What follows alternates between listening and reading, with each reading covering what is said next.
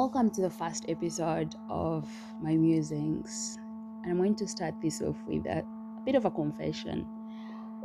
You've heard of this statement around that public speaking is the number one fear for most people worldwide.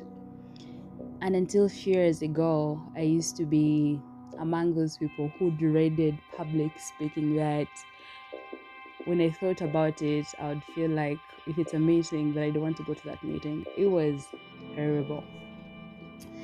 And I didn't really realize this until I had to change jobs. And to get to that, maybe I should tell you a bit of this backstory.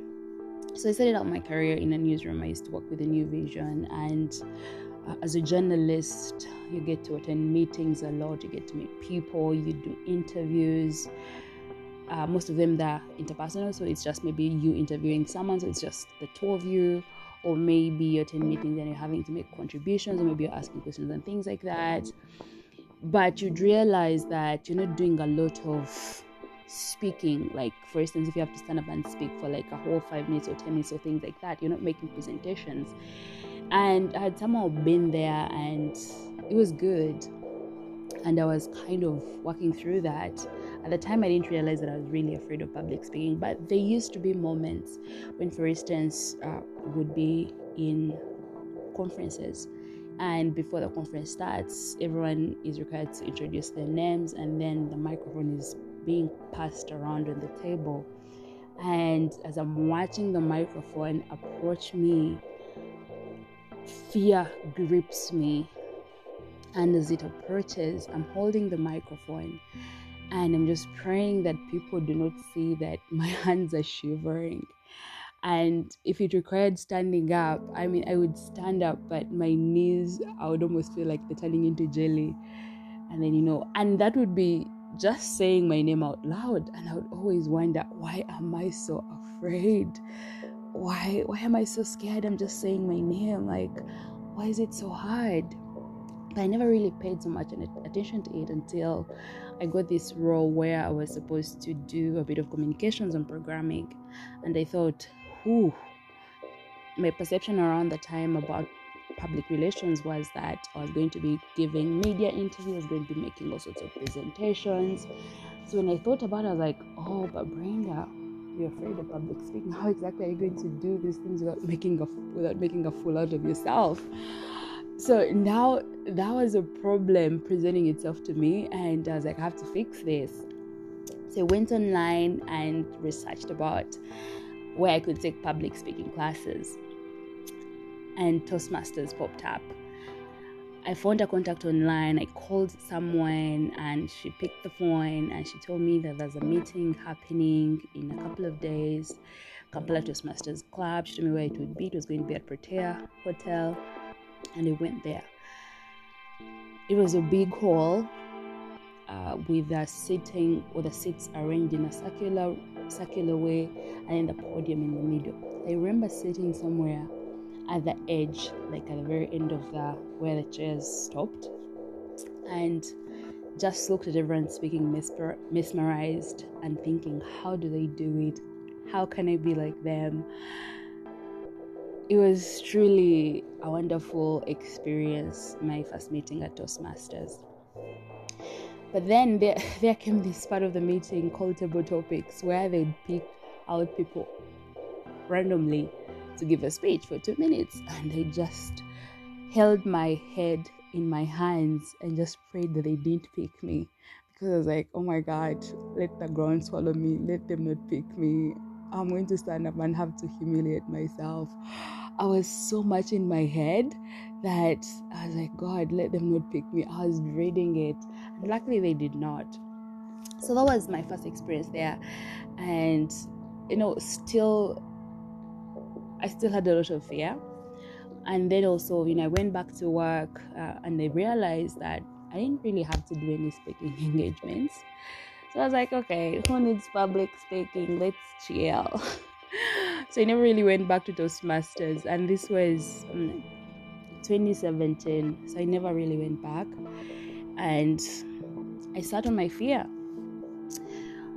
I don't recall when I felt that I needed to work on it, because I went back to Toastmasters, by the way. So I started visiting occasionally. The time we used to have physical meetings, I mean, that was way before COVID. And, sitting in meetings, admiring how people speak and thinking, how do I be like them? So eventually in 2018, I got the guts and I signed up and became a Toastmaster. And that's how it all started. I was like, I cannot let this fear control my life.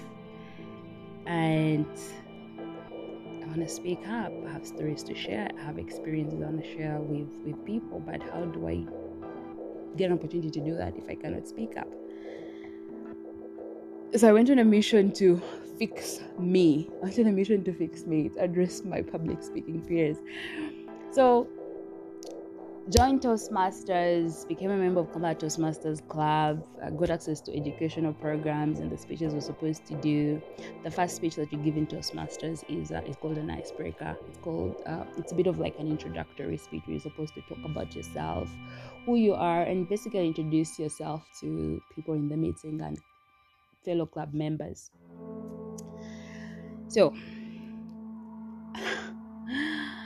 guys, my first speech experience was something else. So I went and wrote a speech, and I had a mentor. I sent it to them. They browsed through it, and she told me something which was very profound that I still remember today. She told me that, Brenda, when you stand up there and you're giving your speech, remember everyone is rooting for you, and half of the people in the audience are admiring you because they cannot do what you're doing right now in that moment, speaking up, like giving a speech. Like half of the people want to be like you. So, and the nerves, power through them and give your speech. Shout out to you, Linda. That was very great advice. The day came for me to give my speech, and it was still in that big conference room. Sometimes we'd go to Pretoria, and sometimes that big meeting room would be new, so we'd get into smaller rooms. So there you wouldn't feel as intimidated because it would kind of look closed up and people huddled together, so it didn't look like it was so big. But that day when I had to give my icebreaker, it was in the big conference room. So I go there and I stand up.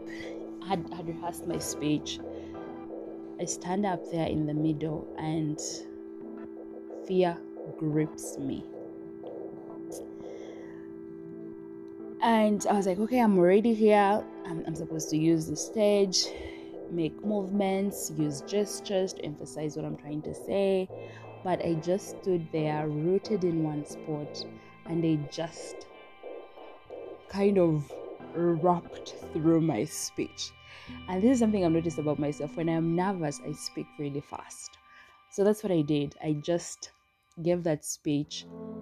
I don't know that I was even breathing. I just rapped through it, like I said. I don't remember what it was about. I just know that I wanted to say it out loud, finish it, get off that stage. So I just stood there. I don't remember where I was focused, but I tried to move my feet, but somehow they could not move. They were just, I don't know. I felt like I was stuck in that place.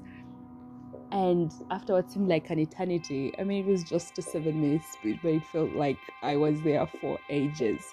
So I gave this speech. I mean, I don't know if it wasn't that bad, but what I remember was I spoke really fast. I don't know if people got what I was saying. I think they did, but I was speaking really fast. And I mean, there's so many things I could have done differently, but it was my first speech and I was so scared.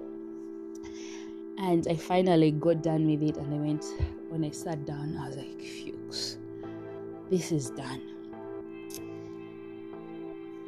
You guys, time for evaluations came, and my evaluator unfortunately didn't give me a great evaluation. I mean, I knew I hadn't done well, but at the same time, there's this thing we do in Toastmasters where we emphasize using the sandwich method of giving feedback, whereby you talk about someone's strength or what they did well in their speech, the areas they could improve, and then you sum it up again, and with recommendations, but also emphasizing what they did really well.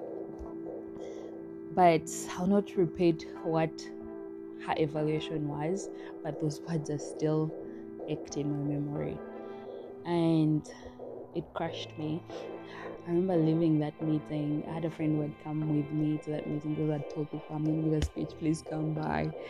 And people tried to talk to me after the meeting, to console me, because no one does that in Toastmasters. You're not supposed to crush someone's dreams, but I felt like that evaluation kind of crushed my dreams.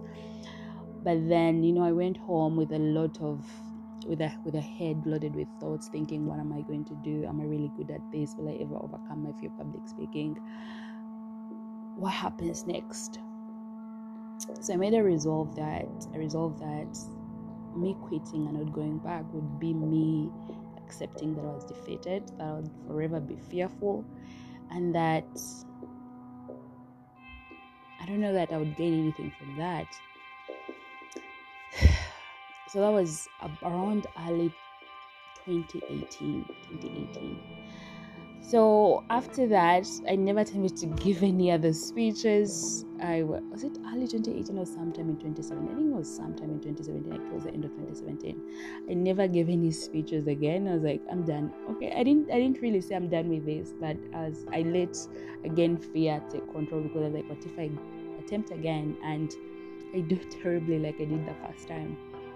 So I was still a Toastmaster and actively engaged, but behind the scenes, because I was volunteering on the public relations committee. I was publicizing Toastmasters, and I believe in the cause of Toastmasters and everything that they do, because it's incredible. The people are great. They're super supportive. It's like this family where everyone is drawing on each other to get better. And I like that it's kind of this setup of people from different walks of life, professionals, business people. Name all kinds of professions there in Toastmasters. People who you listen to speaking, and they're like, oh, this one is really good, but what are they doing here? But the fact that they are there because they know they can actually become better from peer evaluation and things like that. So it's one of those places you join, and you become humbled by the energy that people bring, by how people show up and how people present themselves, and this whole spirit of wanting to learn and to get better at what everyone is doing while supporting each other. So I was like, this is the energy I want to be around. So I kept going, but then not really. I wasn't speaking. And then I remember this one time, one Toastmaster gave a speech, and I don't know if it was a speech or kind of like an orientation, and the calling us out, Toastmasters, to be engaged, and she said something that was very profound also, that I remember today. And she was like, when you go to the gym and you have intentions of maybe you want to lose weight, or you want to become healthier, or you want to, whatever takes you to the gym, you do not achieve it by getting to the gym every other day and watching people work out. You're supposed to do the work yourself. And she was like, that's how Toastmasters works. Because as much as you pay subscription, no one is going to force you to give speeches. No one is going to force you to take up any roles. No one is going to push you to do anything. You're supposed to be self-motivated and remember your why you actually joined Toastmasters, and you know that I came here to learn, so I need to do these speech projects and get better. So I was like, oh, wake up call, Brenda. Like, power through this fear and the nerves and attempt your speeches, do your speeches and get them done. So dear friends, what happened next?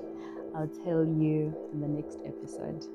But it's just an interesting journey, seeing where I've come from in 2017 up to where I am at in 2021 right now. And the fact that I'm here sharing this story is something that is a bit surreal.